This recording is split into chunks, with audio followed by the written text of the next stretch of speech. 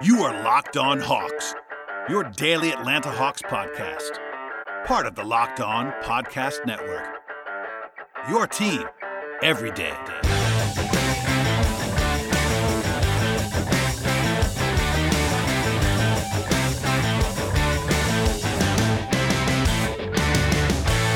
Hello, friends. Welcome to episode 1135 of the Locked On Hawks podcast. I am your host, Brad Rowland, coming to you on a Sunday evening into Monday. Today's show is brought to you by PrizePicks. PrizePicks.com is the place to be, and use the promo code NBA or go to your app store and download the app today. PrizePicks is daily fantasy made easy. Today's podcast will be myself and Brian Schroeder, good friend of the podcast, talking about the NBA draft and all kinds of stuff. And also, later in the show, you'll hear me talk about the Hawks-Rockets game, a little bit of a look ahead / preview at the end of the podcast, so stay tuned for that. And without any further delay, here is myself and Brian. I am joined now by good friend of the podcast, Brian Schroeder, for what is actually going to be the first NBA draft discussion on this podcast of the year. Welcome, Brian. How you doing? I'm doing pretty good. Just to preempt your question there, your response. Well done. Yeah, I mean, it's interesting. You know, you've been on this show many times, and I trust you implicitly on this stuff. And it just occurred to me maybe a week or two ago that I hadn't done any draft yet. And, you know, part of that's the Hawks being good, and the Hawks are competing and now trying to win every game. So it's not quite as draft heavy on this feed. But it's also, you know, been a little bit of time, and there's been some sample size stuff put on tape for all these guys. So it's kind of a good first check-in, I feel like. We're kind of getting back to a somewhat normal like draft process now, and it's been taking a while for me to get used to. Yeah, for real. I mean, everything was so thrown off, and obviously you know this, but we had that never-ending cycle where we talked about the same guys for like 15 months because of the draft being pushed back and pandemic hiatus, et cetera. And then last year was kind of a short cycle, and now we're into a regular quote-unquote cycle. And it's interesting enough, I personally, I'm way behind. I know you watch more than I do, especially right now. But it's I feel like I'm flying blind still, even though it's kind of part of the deal in December, but I really am behind at the moment. I'm definitely farther behind than I was last couple of years on purpose, though. I deliberately have watched fewer of the like Podunk State games. It's not really try not to bias myself too much against guys who come out really strong against nobodies and then flame out later in the year. But I also I've had personal stuff. I've had to find a place to live, and I've had a lot of work to do. But I've also just like deliberately not watched a bunch of specifically like Keegan Murray's games. No offense to him. Obviously, like he's good. He's a very good player, but I didn't want to watch them play like Southwest Missouri State or whatever. Right. Murray, for people that may not know, is the Iowa forward who had this insane start, was putting up like, you know, Kevin Durant in college numbers at the outset of the season, and kind of came out of nowhere. I mean, I knew who he was, but was not exactly supposed to be doing what he was doing. And part of that, generously, you would say, was the schedule. He is a good prospect. I'm pretty sure you have him in the first round, at least, but not a guy that was supposed to be doing what he was doing. So context is important. He was definitely one of the guys returning who was like a breakout candidate, but he was a breakout candidate. That didn't mean he was a going to be putting up 28 and 15 candidate. Like that's just different levels of this stuff here. Wasn't he a 3-star? I think he was coming out of high school. Yeah. He's old. That's the other thing too. He's fairly old for a sophomore. But hey, I mean, that's sometimes people come out of nowhere. You know, Obi Toppin came out of nowhere recently, and there's been a few of those in recent years. Obviously, we'll spend most of this on the top guys, I'd imagine, just to kind of get our feet wet here. But Murray is a sort of fast rising, and I think was definitely part of the consciousness in the conversation early in the year. I'm actually going to be traveling to cover some college basketball next week, which I'm excited about. And I'm kind of diving into some more stuff, but I guess I'll start here. I'll ask you, this is sort of a two-pronged question. Who is number one for you right now? And is that a different person than it was before the season started? It's still Paulo. I want to be bold, but it's still Paulo Banchero, and it was Paulo Banchero 3 months ago, and it was Paulo Banchero 6 months ago.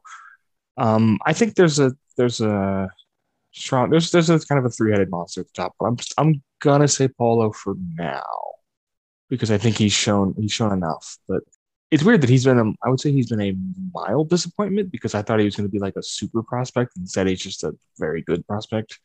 But he's still been people have noticed. Like I've seen people who don't really watch high school. Like really, he's really stood out to them. That's just an obvious NBA talent. For sure. And, 6'10", like 240, 250, and, NBA grown man physique basically already. That the first half that he had famously in the Kentucky game out of the gate was like, oh, here's Paolo Banchero. And like, Gonzaga, he had a good game for the most part. And those were kind of the two. He really had cramp. He had issues with cramps in both those games. I was going to ask you that, actually. It's interesting. Like, do you care about that? Because it became kind of a talking point, and I'm like, it's cramps. I mean, not really generally, but twice in like a 4-game stretch is interesting. It is. It was certainly fascinating. I mean, he's one of the guys that I had seen the most before college for obvious reasons. He's kind of been that kind of guy for a while. And I guess I'm not asking for a comparison, but what is he supposed to be in terms of like, what's the model for him being a number one overall type of prospect? The joke thing I said, and I don't think I 100% believe this because I don't think he's that level athlete, but the kind of the joke comp is he's the two halves of Blake Griffin's career merged into one guy. He's like explosive above the rim finisher, like super powerful, like post guy, and also has like that skill and dribble game that like developed too late to save his career, sadly. But I mean, the guy was number one pick and made a lot of money. I'm sure he's fine with his lot. But I don't think Paolo's not that kind of exposed like that kind of athlete, because that kind of athlete basically only exists once every 20 years. But I think he is a legitimate lob guy. He's just huge. He's going to be able to play center offensively. He's going to dominate people physically. Like, he's just a monster, and he can shoot off dribble. He can shoot. I want to see him. Really wish this was the year that Shire was taking over and not next year, so we could see some like modern sets, see him like run off screens and maybe run some pinch stuff for him. That like, it's just something else other than what is still a very generic Coach K offense that has been for 15 years. Yep. But yeah, he's just shown the skill. The skill level is there, and it doesn't seem like it's going to go away anytime soon. He's going to have some monster games against the Virginias and Clemsons of the world because the ACC is not very deep, like it never is. I'm excited to see what he's going to be doing for the next 2 or 3 months. It's interesting. He's really polished for a guy, a one and done guy, kind of guy like he is. And the skill level kind of pops off the screen to me. You mentioned the athleticism. I think that's one of the things that I've at least heard as a mild, I'm not sure if even criticism, but kind of a concern is that he's not this hyper athlete. But when you're 6'10", 240, 250, does it matter? I mean, I guess it matters some, obviously. But power, that's a good way to put it from what I have seen too. Like, he's not this like nuclear highlight guy probably, but he has the functional athleticism to kind of do whatever he needs to do, because if you think he can play some 5 too, like, he's plenty big and strong and physical for it. There's a concern about that, is that he just says like, he's like barely 7-foot wingspan for a 6'10.5" guy. That's like not a good wingspan to have. Yeah, that's pretty short. I mean, I guess the thing is, like, also there are not too many, like, I'm not even sure he's traditional, but there's not too many traditional 4 prospects anymore that are this high level. You know what I mean? He's kind of an interesting package, because a lot of the guys that you see who are 6'10", 240, 250 are either more kind of floaty perimeter players or centers, and he's neither of those things. No, so. There is a lower level comp that I've been afraid to use, and that is like modern Boozer. Like, he's just going to get a lot of those easy buckets that Boozer got, just like carving out space, shoot 16, 17 feet with ease. But the difference is, when I say modern, he's going to like shoot on his own 16, 17 feet. They're not going to be running that little flare screen. And shoot more threes too, obviously. Yeah. Shoot any threes at all. Right. Yeah. It makes sense. I mean, I think he's what? But he has very simple. The frame is very close to like just it's a large man. Yeah, he has a traditional power forward body. It's just that most guys are not like that anymore. So it's kind of an interesting thing to see, because 15, 20 years ago, you say a guy 6'10", 250, you're just like, all right, that guy's a power forward. And it's like, all right, we just move on. We kind of know what that looks like. And now most guys are not that. And it's just kind of interesting. Maybe Wendell Carter's kind of like that. Maybe that's the closest guy, because I think at this point, I think it's fair to say that and me, and that includes, miscast him as a center. It's like a traditional center. He's a 4. He's a 4.5. I mean, that's possible. Paulo is a 4.5. Like, he's going to be most useful being too fast and too skilled for like big plotting 5s, and then just too big for 90% of the guys playing 4 in the NBA right now. Like I'm imagining Jake, like no disrespect to Jake Crowder. I'm imagining Jake Crowder trying to like check him physically, and it's just not. That's a mismatch. You're going to be able to exploit that in the playoffs. That's really the thing I think about Paolo, because I don't think this year has like the number one guy like Cade or Mobley or Zion or Luka or any of these guys. But I think it has these top three guys all have the one thing in common, so they're all going to be guys who can exploit mismatches in playoff series and like create big advantages for their teams. That is, of course, assuming that the teams are on ever get to the playoffs, but that's the fault of the Timberwolves or whoever drafts them. Because that Karl Towns is maybe the biggest playoff mismatch guy in the league, but he just never gets a chance to prove it because his team's never in the playoffs. We'll have more from myself and Brian in a moment, but first, a word from our sponsors on the show today, and the first of which is DirecTV. Tell me if this sounds familiar to you. You've got one device that lets you catch the game live, another that lets you stream your favorite TV shows, you're watching sports highlights on your phone, and you've got your neighbor's best friend's login for all of the good stuff. Well, I want to tell you about the simple way you get all the entertainment that you love without the hassle, and a great way to finally get your TV together. It's called DirecTV Stream, and it brings your live TV and on-demand favorites together like they've never been before, so you can watch your favorite shows, movies, and sports all in one place. That means no more juggling remotes and no need to buy another device ever again, and the best part, there's no annual contract. So, you can get rid of the clutter and the confusion and get your TV together with DirecTV Stream. You can learn more at directtv.com. That is directtv.com. Compatible device required. Content varies by package. I do want to make sure I get to all at least the top kind of guys. Yeah, there's not that many. I just checked. I think I've only got like 7 tier 1 guys right now, which is. I was going to ask you that because it's like people do their tiers differently and people think about this differently, and some leave tiers blank based on the season and all that stuff. What's your kind of philosophy on that? I generally just go by who are the best guys right now, but I usually have more guys than this at this stage. Like it's a little it's disappointing. There's some disappointing guys out there, is what I'll say. Okay. Well, I mean, I'm sure we'll touch on them at some point. Mm-hmm. I think there almost is like a consensus. If not top 3, definitely a top kind of 4. There's a top 3 for sure, and then there's one other guy who slides into that 4 spot. Who I think I might have there too.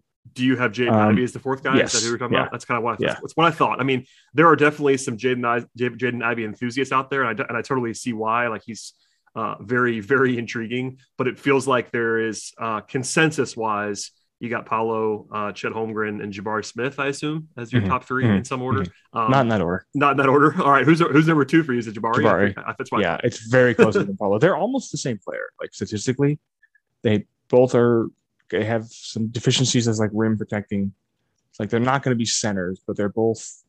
You can put the ball in their hands and create a little bit as 4s, and they're just mismatch guys. Like just create huge mismatches. Jabari is, to this stage, possibly the best 6'8" shooter that's ever played college basketball. Not counting Kevin Durant. Like that we have data for.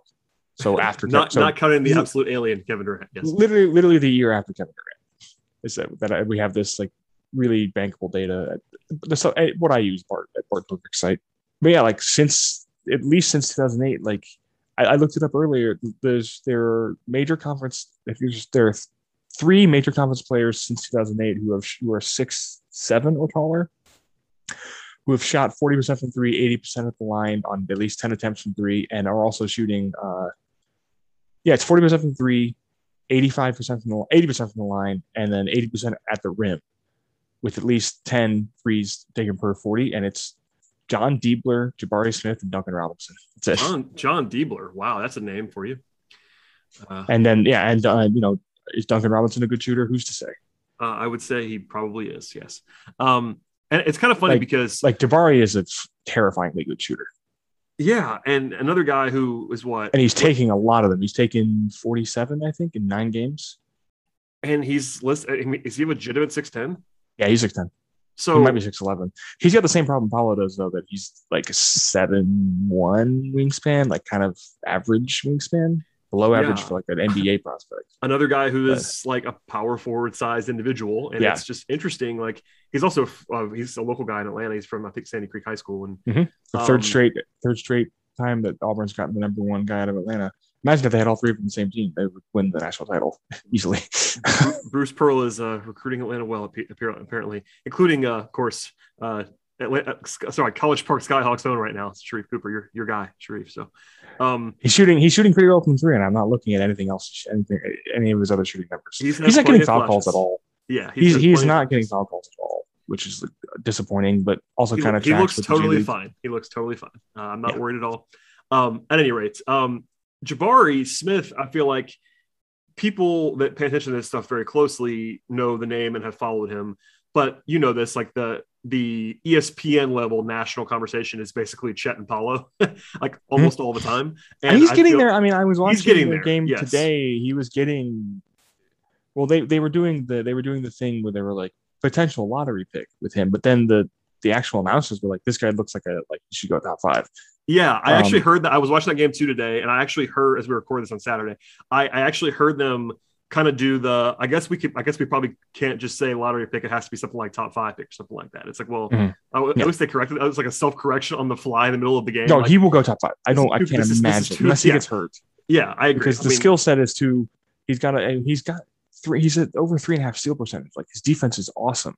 I was going to ask, his what's the knock on him right now? Like, what's even the knock on Jabari Smith? I mean, he's not. He's not Kevin Durant. Like he doesn't look like he can build an entire offense around him. But it's confusing to me that people are like, he has the same strengths and weaknesses as Paulo, except he's not 250, I guess. But he has that same. The movement skills are 100. Like there's no worries about him as a mover at all. Movement skills are awesome. He's not super explosive. He does have 6 dunks now, and that's a little. Like usually the top like center power forward guys will have like 9 or 10 dunks by now. And, dunks are usually a pretty good sign of college dominance. Like I always say, CJ McCollum had like 17 his last year at Lehigh, which is hilarious to think about. But like, that's a proof that he was just much, much better than everyone else he was playing against. Right. I have Jabari Smith's sports reference page up right now, and it's like all top 10 rankings and every possible stat in the SEC. Right? Yeah. It's he's a defensive, he's a rebound. He's just hard to, it's really weird because he's very simple to explain, but like, I think he comes off as like a 3-and-D guy. And like, no, like this guy can shoot. This guy will shoot immediately. Like, I can't imagine like Jaren Jackson, at least. Like, I can't imagine what else he is. Like, he's taking, just for reference, he's taking 10.5 threes per 100 possessions. Right, and he's shooting almost 45% on it. Yeah, and they're all like pull-ups. He's taking pull-ups. He's not going off screens a whole lot because that's just how Auburn operates. But you can't fake 10 plus per 100 on just like spot ups. Like he's not just spotting up and shooting. Like this is a guy who's like self-creating at 6'10". I think only half of his threes have been assisted, which is a smaller number than I think Paulo's only like 1 or 2 unassisted 3-point makes on the season. His range isn't quite out there yet. So like that's what I don't get is the knock is that he's not a self-creator, but like Paulo isn't either really. Like for a 6'10" guy, they're both as good at that as you could want. If you're going to play them as power forwards, that's the thing. I guess if you're going to play them as like small forwards, then maybe not. But well, that's the thing. Like maybe the whole thing about them, they're not being this like super prospect in this class is that your super prospect you kind of want to have be your number one on an NBA team. And there's a chance that none of these guys are just because of the fact that they have some drawbacks. Well, Chet definitely will not be. Right. Chet's allure is entirely independent of being that player. Like, and he's also he's a 7-footer with preternatural rim protection and all that kind of stuff. So he's different. He's in a different bucket. But regardless, like most, if you want to try to carve up a tier 1A prospect in the NBA draft, they probably need to profile as a lead guy on a good team in the NBA, and that's tough. I mean, that's obviously a super high bar to clear. It may not be any of these guys. Like something you do about that. And that's okay. I mean, you don't have to have one of those guys in every draft. I mean, it's not a knock on any of them. It's just kind of what you have. You have to know what you're getting, and that's context is always important. That's a big thing. And the way that I look at the draft always is like, yes, this draft slot might mean this, but also you have to look at like who's available and what's available and what the class is like, and strengths and weaknesses. Because if Paolo Banchero, reaches a pretty good outcome for him, not necessarily 99% outcome for him, but if he becomes 5-time All-Star at number 1 overall, like that's a successful draft pick. He may not be transcendent, but like that's still a good pick. We'll see. But interesting stuff. I wanted to say real quick too, the comps for Jabari, and these aren't going to convince anyone. Like these 2 specific comps are not going to convince anyone he's a number 1 pick level player. But I want you to imagine these players today in a more switch heavy, 3-point heavy, in a league more dependent on exploiting switches and using your specific skills to create baskets. Those 2 players are Rashard Lewis and Shareef Ibrahim. Hawks legend, the latter. Rashard in particular, like Jabari just kind of shoots like that. I'm about as big as Rashard Lewis guy as there is. Rashard Lewis was the second best player on a finals team, and was their best player in the conference finals that year. Yeah, I mean, he's probably best known for that massive contract that he got, but that's not fair to him. 2-time All-Star, I'm pretty sure, and also like just would obviously have been better in the current era than he was in his own era. Like he would have been just bombing. He already was bombing, but he would have been a guy taking 9-10 threes a game, and shooting 40+% of them. So yeah, I agree. I mean, I'm looking at his peak right now as we're talking. There was like a 6-7 year period where Rashard Lewis averaged like 19-20 a game on 40% from three. And yeah, I mean, that's a heck of a player, obviously. I have very little doubt of it. Jabari is just, the other important thing about Jabari, and I will say this now, this is especially important when we're talking more about him comparing to Chet, because Chet is 20 years old right now. I think he'll be 21. Let me look and make sure. Yes, that's how you spell his name. Thank you, Google. Yeah, he turns 20 in May. So he turned on May 1st. He's 19. He's currently 19. Jabari Smith turns 19 in May. He's like a full calendar year younger than Chet. That is a huge difference for two guys in the same class. Like, that's big enough. Matters. I mean, that's why I still had Jaden Springer as a top 5 guy, and I still probably would now, because like, what is he going to be in 3 years? It's terrifying. And this isn't like theory. Like, some of Jaden Springer was theoretical stuff. Like, no, Jabari right now is a dominant college basketball player. Like, he's one of the best players in the country. He's got like a top 10, I think.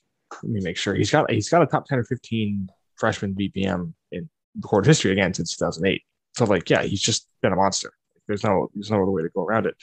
He's shooting, like I said, he's shooting over 80% at the rim. That's dominant stuff for a guy who's not super explosive.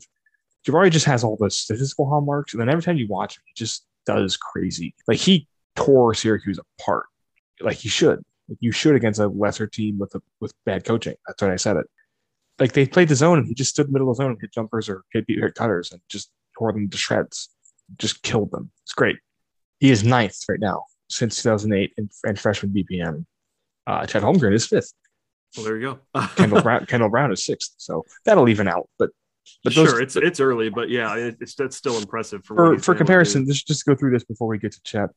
Number 1 is Zion. Number 2 is Anthony Davis. 3, Michael Beasley. 4, Kevin Love. 5, Chet. 6, Kendall Brown. 7, Cat. 8, Mobley. 9, Jabari Smith. 10, James Harden. We got Nerlens, Lonzo Ball, Cody Zeller, D'Angelo Russell, and Yaki Okongwu. That's top 15. Then Robbie Hummel, Gordon Hayward, Joel Embiid, Tyreek Evans, Jaren Jackson, Sam Decker, Wendell Carter, Trae Young.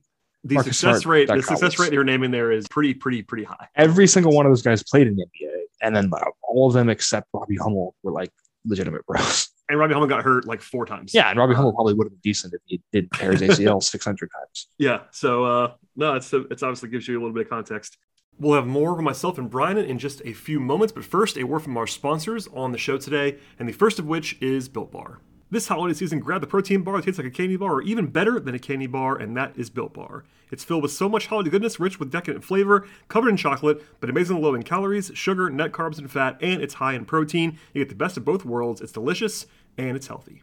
With so many flavors, you'll have a hard time choosing. Will you have raspberry and mint brownie, cherry or double chocolate, cookies and cream or peanut butter brownie? There are so many different options with Built Bar. Built Bar gives you that extra fuel that you need to bust down those mall doors and battle all the extra holiday shoppers that are out and about. So if you're just standing in endless shopping lines, Built Bar can give you all that extra something that helps you keep going. Throw one in your jacket or your purse. You never know when you're going to need it. And because it's the season of peace and love, do not bring up your favorite Built Bar flavors at family parties, because people are so passionate about their favorite flavors, they'll fight you for it and things can get even out of hand. If you're friends with Santa, well, tell Santa to throw a few Built Bars in the stockings this year, and with so many flavors that make anyone's Christmas morning a happy one. And if you like some of the marshmallowy treats around the holidays, you need to get your hands on Built Bar Puffs. They're light, fluffy, and marshmallowy through and through. Different flavors, all covered in chocolate, and they taste so good, you won't believe that they're filled with protein. Finally, if you want something to cozy up to with something warm as a holiday secret, you can dip Built Bar into a piping hot cup of cocoa, let it melt a little, give your beverage a nice Built Bar flavor, plus you'll have that nice melty Built Bar to go with it. Be sure to have a couple napkins on hand. And with all of that said, you go to Built.com, use the promo code LOCKED15, and get 15% off your order with Built Bar. Yes, that's promo code LOCKED15, 15% off at Built.com. Today's podcast is also brought to you by BetOnline.ag. Football season continues, and the march to the playoffs is here, and BetOnline has you covered all season long for more props, odds, and lines than ever before. BetOnline remains your number one spot for all of the sports action this season, and you can head to our new updated desktop and mobile website to sign up today and receive a 50% welcome bonus on your first deposit. That's 50% extra cash and a welcome bonus on your first deposit if you use the promo code LOCKEDON to receive that bonus. One more time, that is promo code LOCKEDON to receive that welcome bonus from betonline.ag. With basketball, football, NHL, boxing, UFC, golf, tennis, auto racing, and much, much more, in addition to your favorite Vegas casino games, do not wait to take advantage of this amazing offer and all of the amazing offers available for the 2021 season. BetOnline is the fastest and easiest way to bet on all of your favorite sports, and one more time, a 50% welcome bonus on your first deposit if you use the promo code LOCKEDON to receive that bonus. BetOnline, where the game starts. All right, let's get to Chet. Obviously, a different kind of player. I've kind of been hearing that he's been a disappointment in some circles. It's been a weird season. It's interesting to me for sure. And, also just the context here, he's a center prospect, but he's playing with Drew Timme on a team that is, I think he's kind of, he's a center prospect. And I think his best skill is his rim protection. But he's one of those guys who's going to fill in a lot of holes defensively and rotate a lot to protect the rim. So I think he kind of is. He's also like 190 pounds or whatever he is. Yeah. Well, the thing is, like, people like you knew him, obviously, but I think the moment when he became more like why we know was when he played against Amani in that game. And it was like he was like running point guard and like doing all this stuff. And it kind of like the train got off the tracks a little bit with what he's going to be able to do. Yeah. And obviously he's really skilled for his size, like no one would say otherwise. But I guess I'll just ask you, like, what is he supposed to be? What has he been so far? And you seem like you might not be disappointed in the way that some others are so far. No, I think people thought he was going to be like, again, they use the unicorn thing. Like when Porzingis showed up, people were like, "Wow, he's a real ball handler." He never was a real ball handler. Like, there's a difference between a guy who can grab and go down court and like create advantages in transition, or even like attack closeouts and do stuff with ball. You want those guys. It's a good skill. There's a difference between that and like this guy can handle the ball in pressure situations in that playoff game. Chet's not. What he is going to do is finishing everything around him. He's shooting 93% of them. He's got 21 dunks in 10 games? Yeah. He's just he plays super hard. Like that's the thing about his frame. It's concerning. It's not great. He looks like a Scooby-Doo basketball player. Like when they would show the Harlem Globetrotters, he looks like Kareem. But he, as friend of the show, PD Webb once put it, he plays like he thinks he's on the 90s Knicks. Like he just loves contact. He takes contact. He loves getting hit in the face. Like he does not really get pushed around that badly at the rim. He gets a lot of foul calls that are like earned. He uses his length well too. He doesn't commit a lot of fouls. That's the big thing with the guy who has the frame issues. Like he's not fouling out a whole lot like Evan Mobley did last year. That was a sign that he he's currently, by the way, averaging 2.1 fouls per game, which he's not playing that many minutes. But even with you go like per 40 minutes, it's 3.3 fouls. That's pretty darn good for a 19-year-old 7-footer. For a guy with a 14 block percentage, that's pretty good. 14, almost 15. Oh my God. Obviously he's turning the ball over a lot this year, which like I don't really care about that much. Like, but that's kind of the one thing of like on the number spectrum where it looks a little bit out of place is his turnover rate. But the guy is as skilled as he is. And by the way, he is officially listed at 7 feet and 195, which is just outrageous. Has anybody ever been 7 feet, 195 in the NBA? Like as they enter the league, I can't remember anybody that's been under 200 pounds at 7 feet. You would know. You would know more. I feel like you would know more than I would. But that seems incredible. One of the guys, not Mohammed Sane, one of the guys who was drafted in the 2000s, one of the project big guys, I think was under 200. But regardless, that's obviously outlier skinny, and he is outlier skinny. Yeah, he's going to have to be bigger than he is. Everyone knows that. But he's averaging almost 4 blocks a game in 25 minutes, and he's playing like with another big all the time, or most of the time. He has had at least 2 blocks in every single game. That's just crazy. I mean, offensively, like he's not shooting the three very well. 33%, but like he can shoot it. Yeah, he'll shoot. Yeah.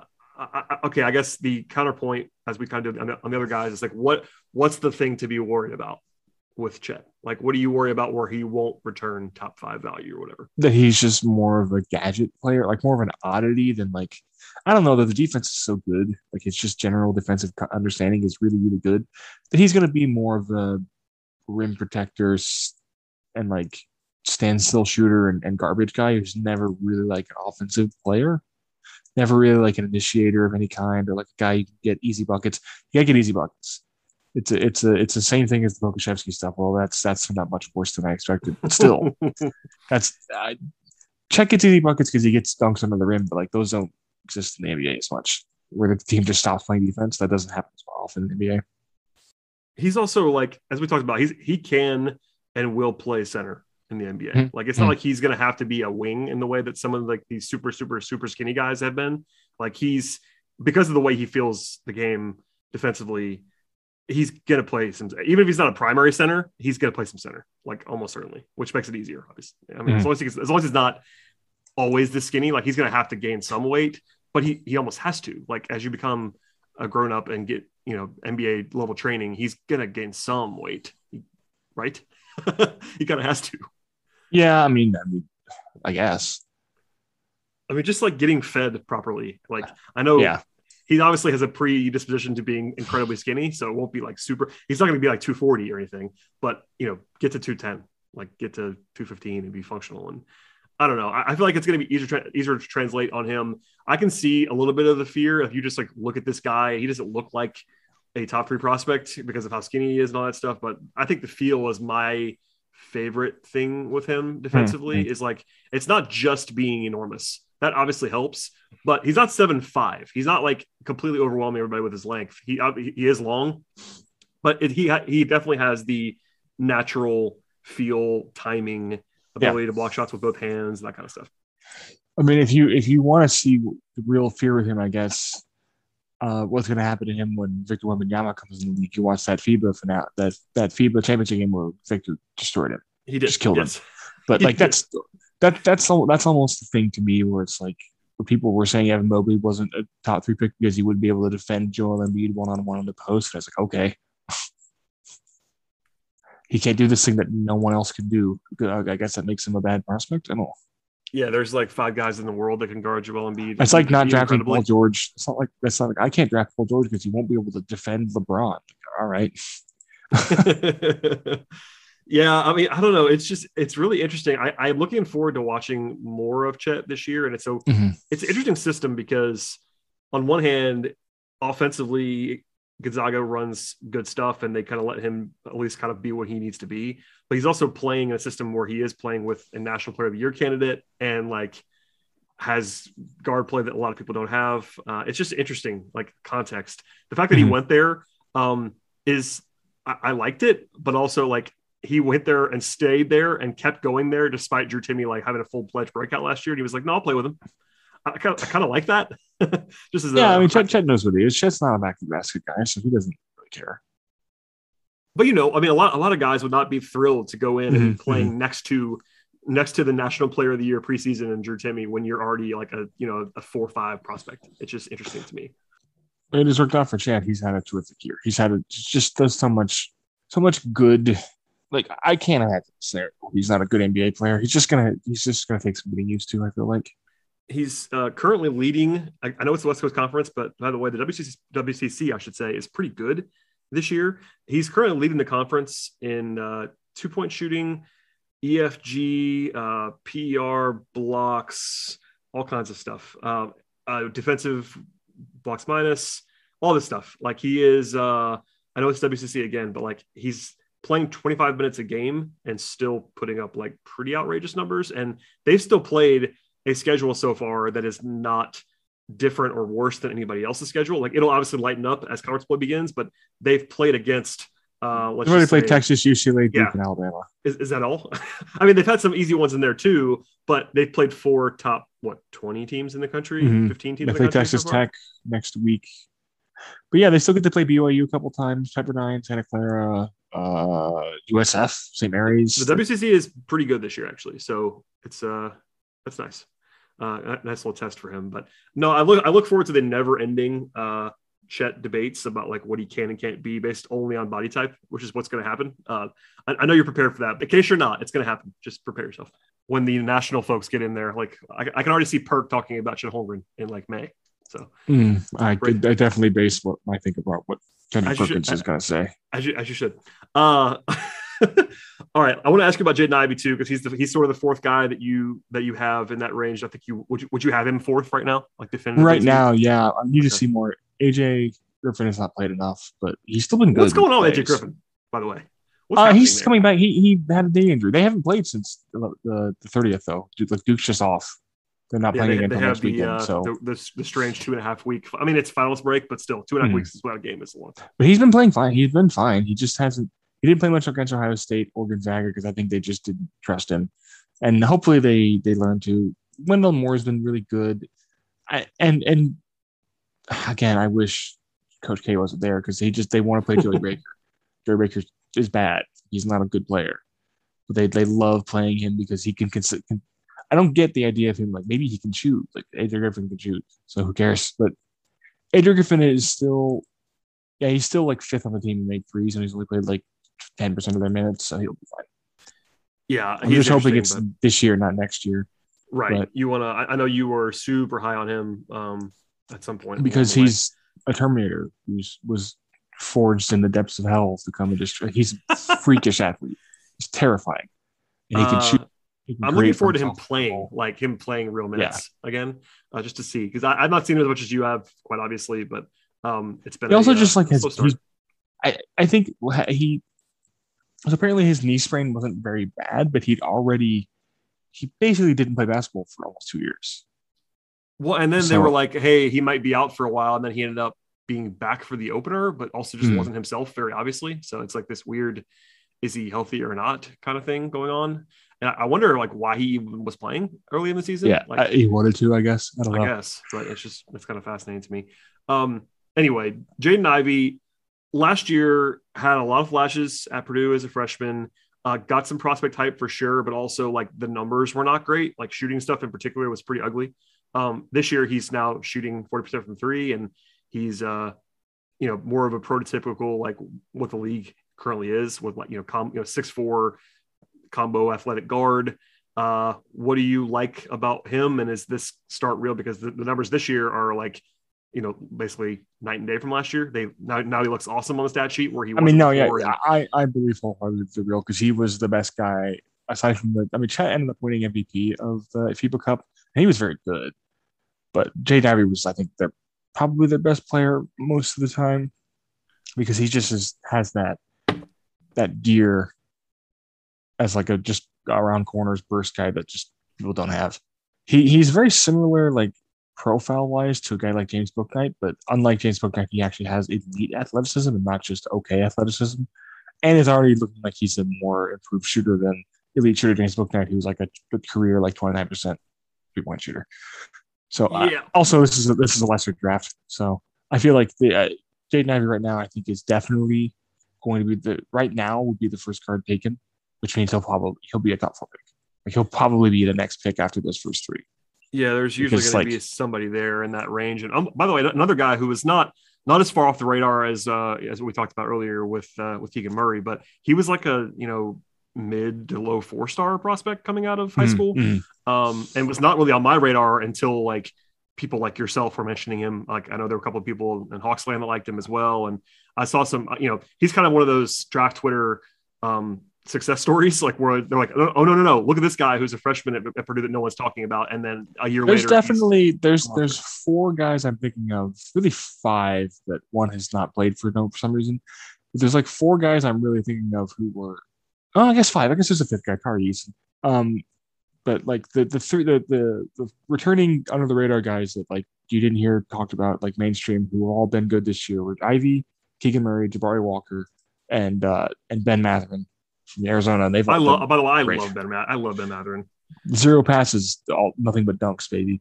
I had him as a first rounder last year. I loved him in the draft. He's going to go like if he goes like 5th or 6th, I think he'll be setting himself up for disappointment. But if he goes like 13, somebody's just going to get J.R. Smith, and they're going to love him. Also, we're recording this on Saturday. It's not going to run for a couple days, but Arizona is just like completely awesome college basketball now. Yeah, they got 3 really good. They've got 4 prospects, 4 legitimate prospects, and they're deep. I was very upset when they thrashed Michigan, and I'm still upset, but less so now that I see that Arizona is really, really good. Tubelis is going to play in the NBA for like 9 years. It's just like a quality starter, like a low level starter to like maybe like a Nurkic type, but probably just like this guy's pretty good. Kirk Kriisa could make a run in the league, and then Koloko is a behemoth. Koloko is frightening. He's one of the biggest men in the world. He's like good. Dudes.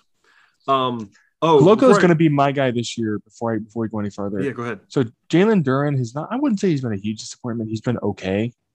He's still probably going to go top 10 because he's 6'10", 230. He has a 7'5" wingspan. Is like a good athlete, but he's going to be the perfect example unless he really starts showing some ancillary skills. He's going to be him and Koloko are going to be the two guys to look at. Of like, if I wouldn't in a vacuum put a bit like a traditional center as like this guy's a top 10 talent, which Duren might be. Wiseman is the guy I'm specifically thinking of for this, where it's like if I don't think this guy is like going to be a dominant offensive force, he's not going to be like even like I guess what Cat is not what Shaq I guess is then like why draft him at like 9? Why not just go draft Christian Koloko at like 35? Get the same player.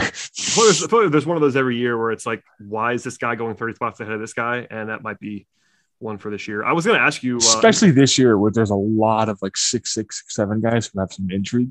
Now there are a lot of bigs in this draft too. I was going to say there's lots of size in this class overall. Yeah, like not a lot of small guys that are like Zach Edey may get drafted. 20 picks. He's as big as you could ever want a person to be. Isn't he like 7'4", 7'3"? I think he's 7'3". Well, but again, he was another guy who dominated that FIBA tournament. And there's this famous photo now in draft order circles of the 5 guys were Nikola Jovic, who has been a little disappointing this year, but probably still first rounder because he's super talented. He's just like a scorer. Chet, Zach Edey, Jaden Ivey, and Wembanyama. And Wembanyama looked like he was 2 inches taller than Edey. He's not. There's no way that's possible. Legitimately taller than him. I think Edey's 7'3".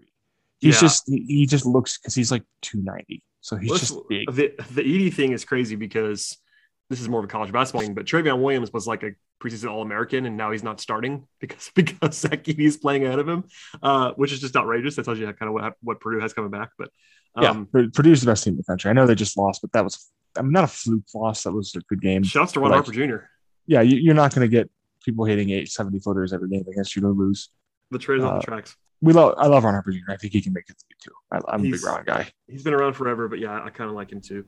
All right, that is it for today's edition of myself and Brian talking about the NBA draft, but there is more to come. A part 2 will drop in between Atlanta's game on Monday and Atlanta's game on Wednesday, so probably in the Tuesday evening into Wednesday morning range, so stay tuned for that. We go for about another half hour on the NBA draft. That's coming as part of that next podcast, but there is a couple games to get to. Can't skip over those, and there was one coming out on Monday. So the Hawks open this week with a home game against Houston as they try to bounce back from a disappointing loss, obviously, on Friday. By the way, if you missed anything from that game, I talked about it in depth on this show, about 35 minutes or so on Hawks Nets, and that's still fresh content, as well as the previous show before that with Tyler Jones. Always fun to talk to Tyler, and that is still available on this feed, so please subscribe. But Hawks Rockets is a pretty interesting game in a lot of ways. The Hawks actually called up Sharif Cooper and Jalen Johnson to the big league club on Sunday before practice.